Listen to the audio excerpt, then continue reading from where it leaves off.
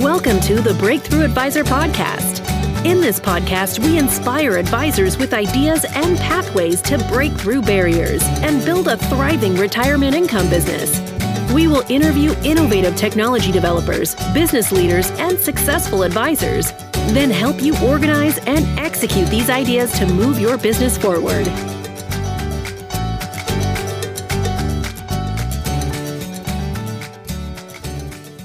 Hey, welcome to the Breakthrough Advisor Podcast. I'm Jack Martin. I'm the virtual CMO for InsureMark. I want to thank you for taking time out of your busy schedule to join us today. I'm super excited to have Steve Gresham and Mike Harris from the Alliance for Lifetime Income with us today.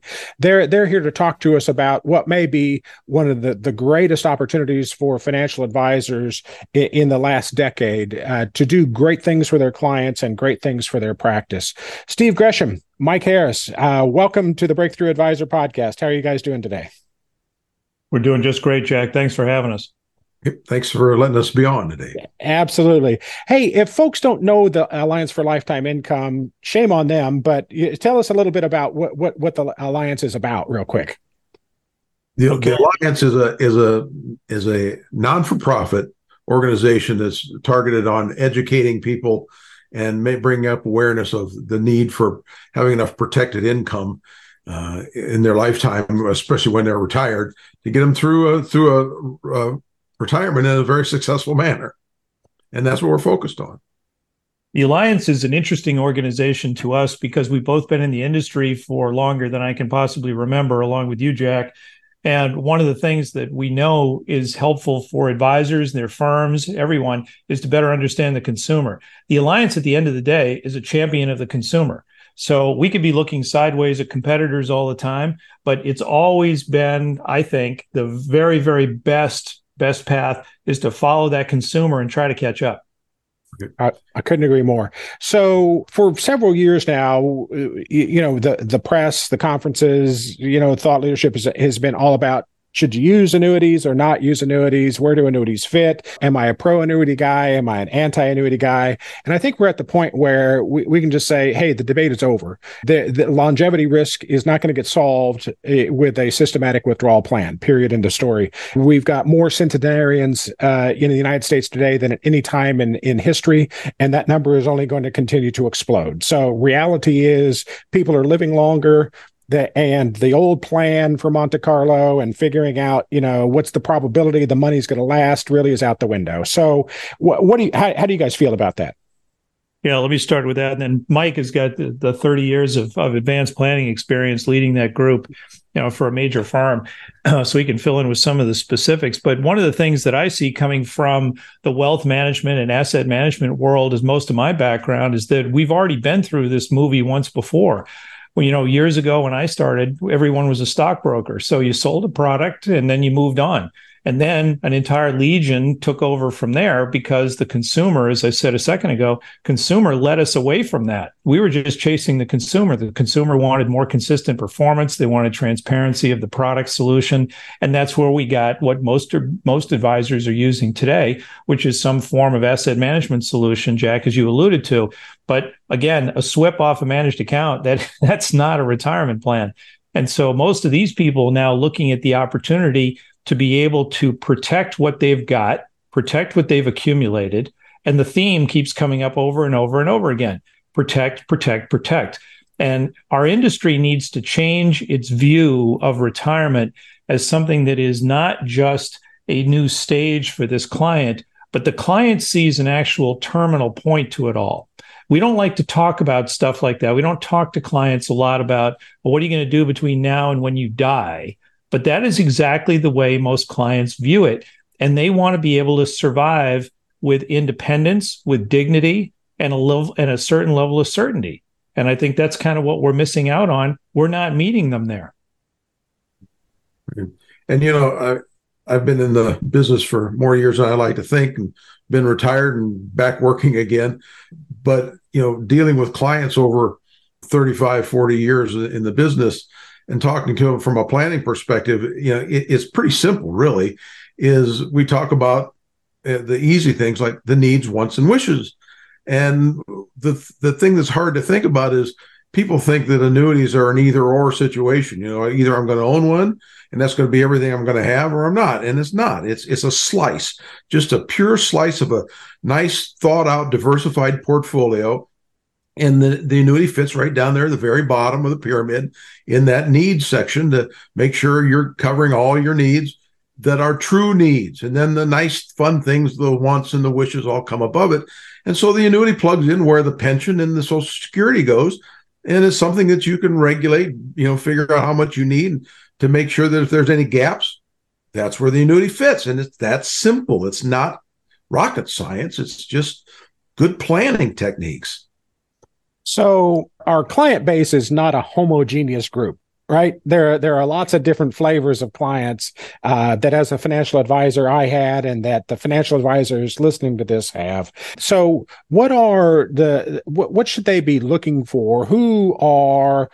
Where's the low-hanging fruit? Who are good candidates for protected income based on the research that the Alliance has done? And maybe talk a little bit about how you got to the conclusion about the who, the how, and the why. So, yeah. So again, let me just toss out that the Alliance did pretty significant research, does very significant research every year, because again, if you're going to be the champion of the consumer, you have to be continually asking them where they are, what's going on. Not because the clients are always right, the consumer is always right. It's because a lot of times they don't know what they really need. But it is important to understand where their headset is, because, as Mike will explain in a few minutes, I'm sure, an awful lot of the decisions that these people make are emotional. But the Alliance was able to identify 5 different specific categories, what we would call investor personalities, the way people make decisions. And those investor personalities are very distinct. 3 of the 5 actually fit really well with the concepts of protection and protected income. 2 of the 5 do not. So one of the things I think, Jack, is so important about what you just said, in the heterogeneity of a typical book, even inside of a family, you're going to have somebody who might be one of the 5, and then someone else is going to be a different one of the 5, and you might end up having 3 or 4 of them out of the entire of that entire list might be right in that same family. So it's very possible that you are, in some cases, creating a solution for somebody that fits one of our best categories we would call the cautious preparer. Well, the cautious preparer that actually we saw first in the study was somebody that, when we looked deeper, was married to someone who was a very highly confident, self-directed investor. He, in a million years, would never have bought an annuity. He didn't believe in annuities. He actually didn't believe in managed assets or managed accounts because, again, he was self-directed. She was a cautious preparer. And when he passed away, she actually acquired both managed account and a couple of annuities because she wanted to have a solution that was more something that she could be more comfortable looking at because she didn't have to manage it. But so, Mike, about those, I'm sorry, Jack, go ahead. There a lot of stuff to unpack in what you just said. But before we leave that point and get to Mike, so that's a good reason why 70% of the financial advisors are going to get fired by the surviving spouses, because they built these portfolios for the husband. They didn't engage the wife, and now she's going to make it fit what she wants, right? Not what the non-surviving spouse wanted, right? Well, it's worse than that, because basically what happens is that if your family is anything like mine or Mike's, there is somebody that's very engaged in the investment stuff. There's somebody who's not. And then when the person who, if that person who was very engaged disappears, and I've seen both men and women, so has Mike, that might have been that most engaged person. But when it just seems to be the luck of the draw that they're the ones that go first, whether they're a woman or a man. The surviving spouse issue is really, really interesting, because over the years, one of the things that we've noticed is that it's not so much the surviving spouse that pulls the trigger. The surviving spouse is actually following the recommendations of adult children that they have, so who possibly have their own advisors. So there's a conflict in there that most advisors are not aware of. They think they should be talking to the unengaged spouse. Really, they should be going an awful lot deeper, because their future may be in those people's hands. That's a great insight. Hey, Mike, before we dive into that, what were you going to say about persona? Well, it's interesting about personas too. Is you take a couple, such as myself and my wife. Uh, we've been married for 52 years, so you kind of become in sync, and I do most of the investing, but my wife is engaged with my financial advisors, both of them. But if I were to pass, I think my wife's investing personality would change a little bit. I think there's other things that come into play then. Now it's all you're by yourself. There's a little more risk, a little more worry, a little more concern. Maybe it's about the kids that she didn't really bring into the mix as much because we were kind of homogeneous at that point. A couple for that long get to think alike. One drops out of the picture and things change. So as an advisor, you may know your clients, and if you've got a married couple, you may know them pretty well. But don't think that just because one day everything's going to continue down the same path, because we change under certain life events, especially big events. Your personality and your thoughts and your emotions change and adjust, and we got to stay on top of that. So, that's a great point. And being able to adapt, the approach for the surviving spouse. I get that message. But is there something in this that speaks to the advisor about maybe a slightly different allocation between the viewpoints of the husband and wife? As you're building the portfolio, you start to think about that. So, or start to talk about that, or is that a subject for another day? No, I don't think it is. I think you always want to keep in tune with the client, and there's, as Steve mentioned, there's this personality, investing personality that everybody has a personality, but personalities adapt and adjust. But you also have the emotional side that comes, and we can get into that a little bit later. But emotions, the saying is we persuade through reason. That's when we're dealing with a client, all sitting over the kitchen table and talking about, here's a great portfolio, and here's the managed money, and here's this. That's the reasoning. That's the back and forth to help them understand what the product is. But the saying is, we persuade through reason, but we motivate through emotion. And no matter how well you explain something to the client, how great this is, what it does, and why on a Wednesday or a Tuesday it does certain things. And that's when you say, and that's why I think we ought to move forward with this. And they say, yeah, it sounds good. Let me think about it. Now, everybody's had that happen a lot. And if you haven't, then you don't have many clients. You're not talking to anybody. What they're telling you is, I am not emotionally ready to make that decision. How do you get them emotionally ready? It's hard to do unless you know what emotions are running around in their mind, what makes important and what makes sense to them, and how you get them by that. Because we're not trying to trick anybody into doing anything. We're trying to get them out of their own way, because clients, a lot of times, that's behavioral finance, tells us we make a lot of bad decisions because of kind of what we call them, buried emotional defenses. Right. How do we get rid of those? Right. Yeah. The way we're wired does influence our decision making, no doubt about it. Absolutely. And, the way we frame the question, the way we have that conversation, and the way we try, I love the way you say, get them out of their own way. The BHAV guys are saying, look at your future self. How do you get them into that future self mode to start to imagine what that's going to be like? So yeah, I'm totally on board with what you're talking about there. So I'm sorry, back to the who. So are there other personalities that we should pay attention to? I know I heard you say there are 3 that we want to be looking for. So who are the others, and how do you determine who is what personality? Do you guys have some kind of an assessment tool that they can take? I mean, it's not a blood test, is there something, a retinal scan that we can do that says, which persona does this person fall into? How's that work? No little cups are involved. No, I wasn't going there. Steve, go ahead. Jump. You handle that side of it. You understand that. Yeah. So I mentioned the cautious preparer. So it's, these are the people that have much more of a concern about the situation that's forward. As Mike just said, their circumstances have changed. People have a kind of a risk orientation that's already embedded. You tend kind of to be risky, risk averse or risky, depending on your preference. That is the part that doesn't really change. If you're risk averse, you're always going to be risk averse. If you're risky, you're always going to be a bit risky. But what Mike is saying is that your circumstances change. Now you're responsible for other people. Now you look at it in a different way. You're actually solving a completely different problem. So the cautious preparer is basically is describing more so an approach to the situation than it is something that you'd be able to identify, like if you were out bird watching and you saw some of the right color feathers. So there really is no shortcut as we look at these personalities.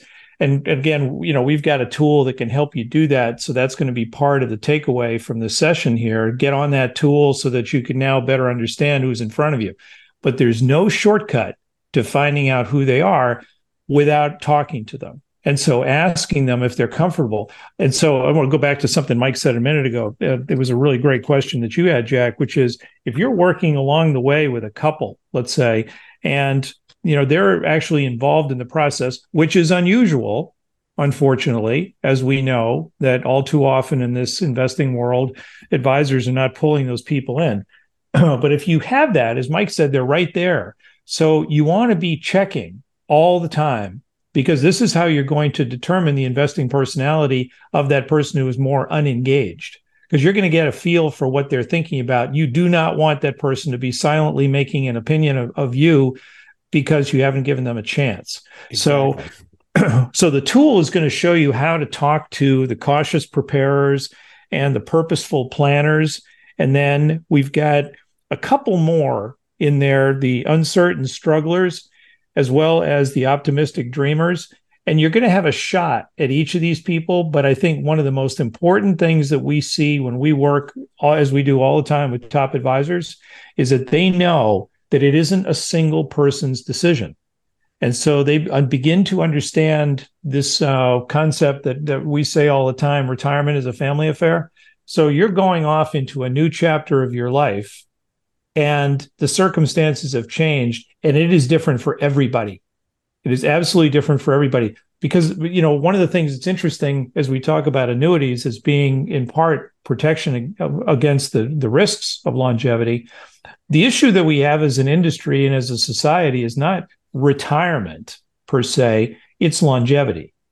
Retirement is a subset of longevity. Longevity is the boogeyman here because we don't know how long we're going to live.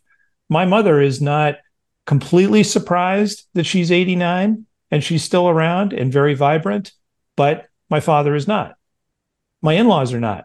And my mother got 15 years on each of my in-laws. Why is that?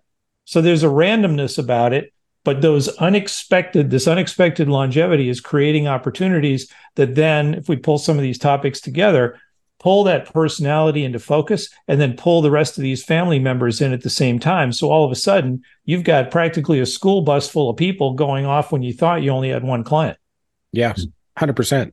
Mike? And our personas, the personas that we've put together, I think there's 7 of them, Steve, are kind of different viewpoints, different individual possibilities. It isn't like, okay, here's a persona about Jackie, and Jackie's a 72-year-old widow. Well, that doesn't mean you just go look for 72-year-old widows. Jackie's representative of that cautious preparer. And there are certain psychological markers that you can kind of boil things down. So you don't have to be a psychologist to do this. But if you are personas, then we'll show you, here's the kind of things to look for, like possibly like they're not quite uncertain. They have an uncertain outlook. You're not quite sure. They maybe not real optimistic yet. Certain little markers like that are easier to say, here's 3 or 4 markers that I would look for during my conversations with the client. That would give me an idea of where they're going to fit into that zone. And then what are the topics that I would want to discuss with them, like staying on track for the future. How do we get you on track and keep you on track? That's what they're uncertain about. They don't know where the direction is. So if you want to be able to get on their side of the conversation, so they know you're part of them, their team, and what's looking out best for them.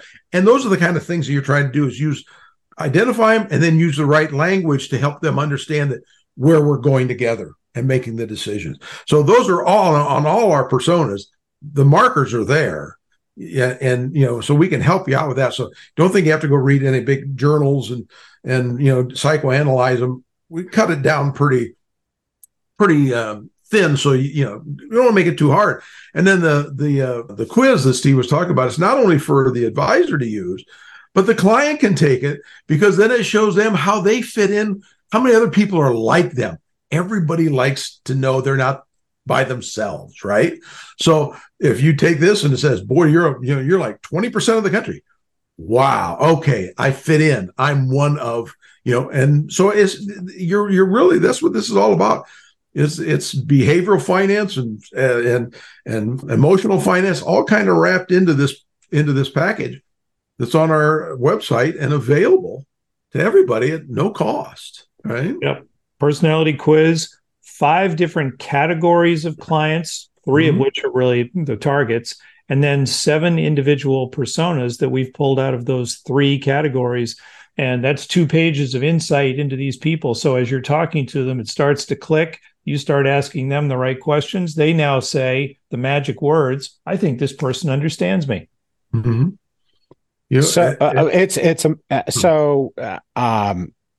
I think as advisors, what we're learning or should be learning is that we need to ask questions beyond the risk tolerance questionnaire and beyond the suitability form, that people are trusting us with their futures, and the higher level of confidence they have in us, the more trust they're going to put into us. That translates into loyalty, that translates into referrals, that translates into share of wallet. But the whole trust thing derives from asking them about those questions that aren't on the risk tolerance form or the suitability form. And right. What you're saying about this process of helping them discover more about themselves and get insights into their own wiring so that they can make better decisions is right in tune with I think where smart advisors are going today, to get a deeper level of engagement with those clients so that they build a higher level of trust and they get that confidence and they get that client retention. So I hear you saying, so different types of different categories and then different personas. And so those are useful from a marketing perspective, from a targeting perspective, but they're useful from an interaction perspective. What other things would you say from a practice management perspective advisors should be doing to really optimize their practice for this opportunity? Okay. Well, let's tag team this one again. One of the things I think is so critical is we watch advisors that have, up until now, have primarily been working with market-based investments. And when they enter this land of protection, whether it's long-term care, preventing the risk of premature death with life insurance, or providing longevity protection and a little bit of certainty for the consistency of income with annuities, there's a common theme there. Now you're going total balance sheet on these clients. And so one of the things that we think is so critical is understanding the most efficient, I want to underscore that word, the most efficient use of the assets of the client. It makes perfect sense to most advisors when you say, well, the client could save $100,000 to give to their kids when they pass, but it would be a lot cheaper than $100,000 to buy $100,000 worth of death benefit through life insurance. Nobody ever complains about that, but that is exactly what's going on with the annuity. The annuity is a theoretically unlimited, all until life, end of life payment. And the benefits of that up front are magnified when you're having the engagement with the clients who are actually quite anxious and wondering where their retirement paycheck is coming from. So you can solve a near-term problem, which is one that, as Mike said, is more emotional, but you can also solve it mathematically. And there are situations where some of these products actually give the client more bang for the buck. And I don't know any advisor that uses managed assets that can provide that level of certainty that they could with one of these products. So again, as Mike said, it's a slice. It's not the total solution, but it's something you want to think about because it does also show the clients, my opinion, shows the clients that you're very much more sophisticated than the person who just throws their money in the market. Right. And theories, things like, using that slice of the portfolio to generate that especially on non-qualified assets, if you're going to really do it right, get some tax efficiencies to it, and let the annuity be the workhorse or the engine generator. I mean, if I can squeeze maximum amount of income out of that slice of my portfolio in a down market where that port side of the income does not fluctuate, and possibly the more growth oriented side of an asset mix does fluctuate, when it goes down, you put less pressure on that side of the equation to maintain your income. Well, the less you take out of that, the more shares you have left over for when it comes back. So it does make sense long term to use the annuity as that workhorse for generating the cash flow that's stable and guaranteed and putting less pressure on non-guaranteed assets. It makes sense both while the client's alive and which one passes better wealth, which one is a better wealth transfer vehicle upon death. It's not an annuity, it's life insurance, and it's step up in basis on non-qualified, non-guaranteed assets. Yeah, to your point, there's Steve, a lot of just strategies, planning strategies. Yeah, to your point, Steve, I think any clear thinking advisor who runs the analytics is going to see your point about efficiency, that by allocating that slice to the annuity, you're actually able to allow the client to invest more aggressively and create a wider margin for error for them, and that those are just two ways of looking at the efficiency coin. So have we talked about the how they implement this yet? I think we're already there. We're starting to talk about how do you actually deploy. And one of the things I think is so important is to have some of those strategies, Jack, that someone has executed, because we say all the time that every client is different, but there are more similarities than there are differences. That's one of the things you find in the work with the personas. So if we've teed up anybody that is listening to us here, if we've teed them up with these basically their case studies of these 7 individual personas that they can talk to, and then here's the personality quiz to help them understand how to engage a little bit better who that is. The next part is that how, which is how are we going to meet these interest demands, emotional requirements that you have that are somewhat different when you package them. But at the end of the day, you know what I'm going to say, which is they might be 7 different approaches to 7 different people. Well, 4 of them are individuals and 3 of them are couples. But you might have 7 different stories of how you tell the story, but the underlying solution is going to be a lot of similarity there. So knowing where those efficiencies are, I think, is part of understanding the how. And again, when you create a good solution for somebody and it's something that they didn't think of themselves, that's the stuff they talk about. And that is, of course, as you know, Jack, that's where the referral comes from. So as you were describing that, I was thinking for 3 decades, we managed money for affluent families here in Dallas, and the answer to their problems was very consistent. We're going to take a diversified approach to allocating in different asset classes on a global basis. So it's kind of like the answer is the same to whatever way you want to frame the question, right? The problem in this case is longevity.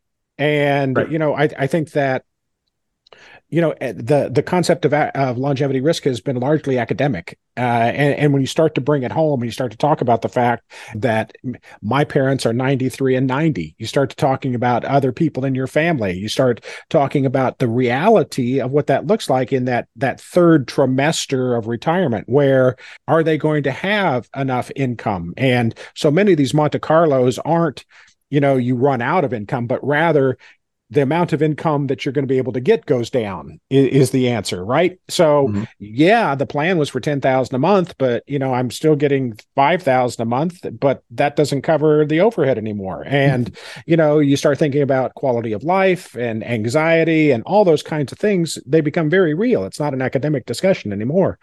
Something you guys said earlier, I want to close on before we sign off, and that's that when the first spouse passes and you're having that conversation with their surviving spouse, that it's really not the surviving spouse who's driving the bus, but it's probably the adult children who are helping drive the bus, right? So does that that to me, that suggests that maybe we need to start having these conversations, as a family.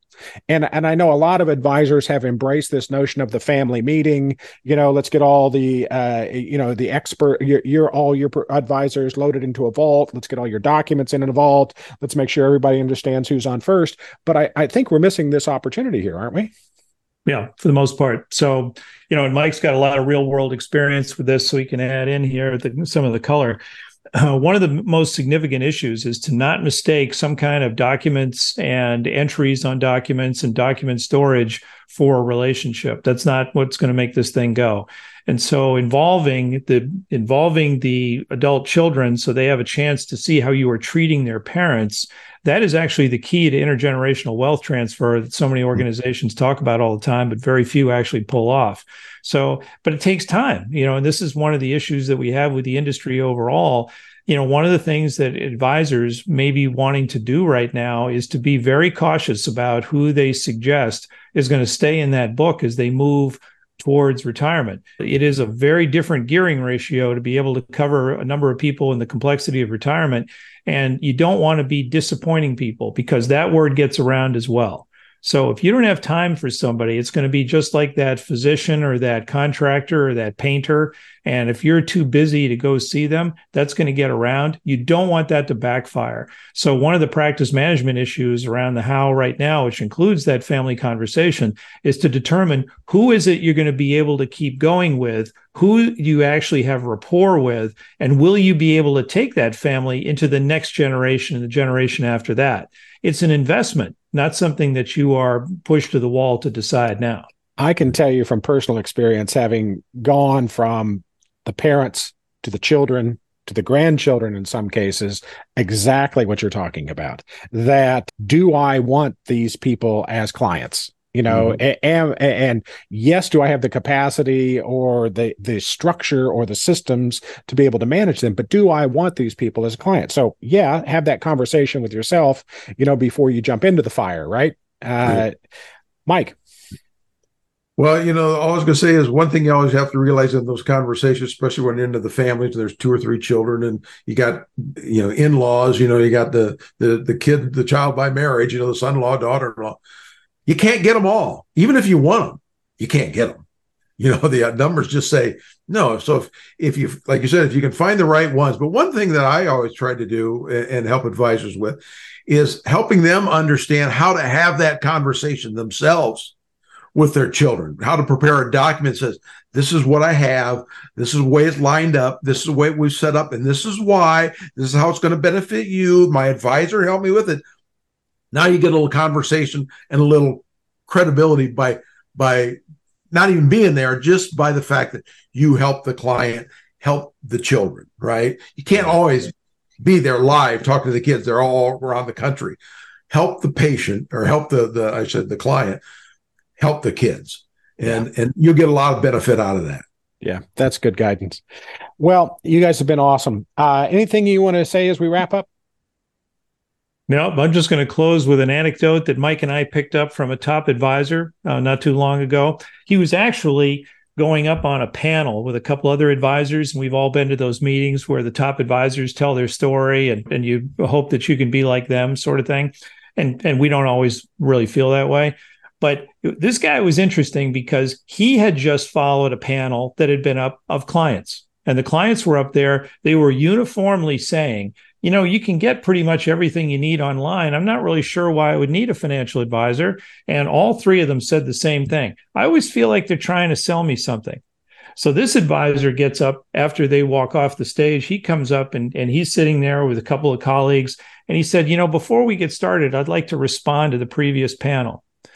Do you know why sometimes when you're talking to an advisor, you feel like you're being sold something? It's probably because you need something. Fair enough. Absolutely. Fair enough. Yeah. Yep. Hey, this has been a great session, guys. I really appreciate it. You do great work. We admire the work the Alliance does, and you guys are delivering a great message today. So, hey, on behalf of the Breakthrough Advisor podcast, I want to say to all the advisors who are listening to this, thank you very much for joining us today. We're going to have in the show notes and on the page, you'll have links to get to all the material that Mike and Steve talked about. We hope you'll connect with the Alliance for Lifetime Income, you'll support them, and that this will be of great value to you in your practice. So until next time, thank you from the Breakthrough Advisor Podcast. Thank you from InsureMark.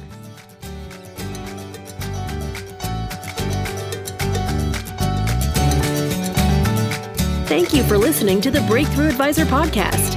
Click the subscribe button below to be notified when new episodes become available. The information covered and posted represents the views and opinions of the guest and does not necessarily represent the views or opinions of InsureMark. The content has been made available for informational and educational purposes only.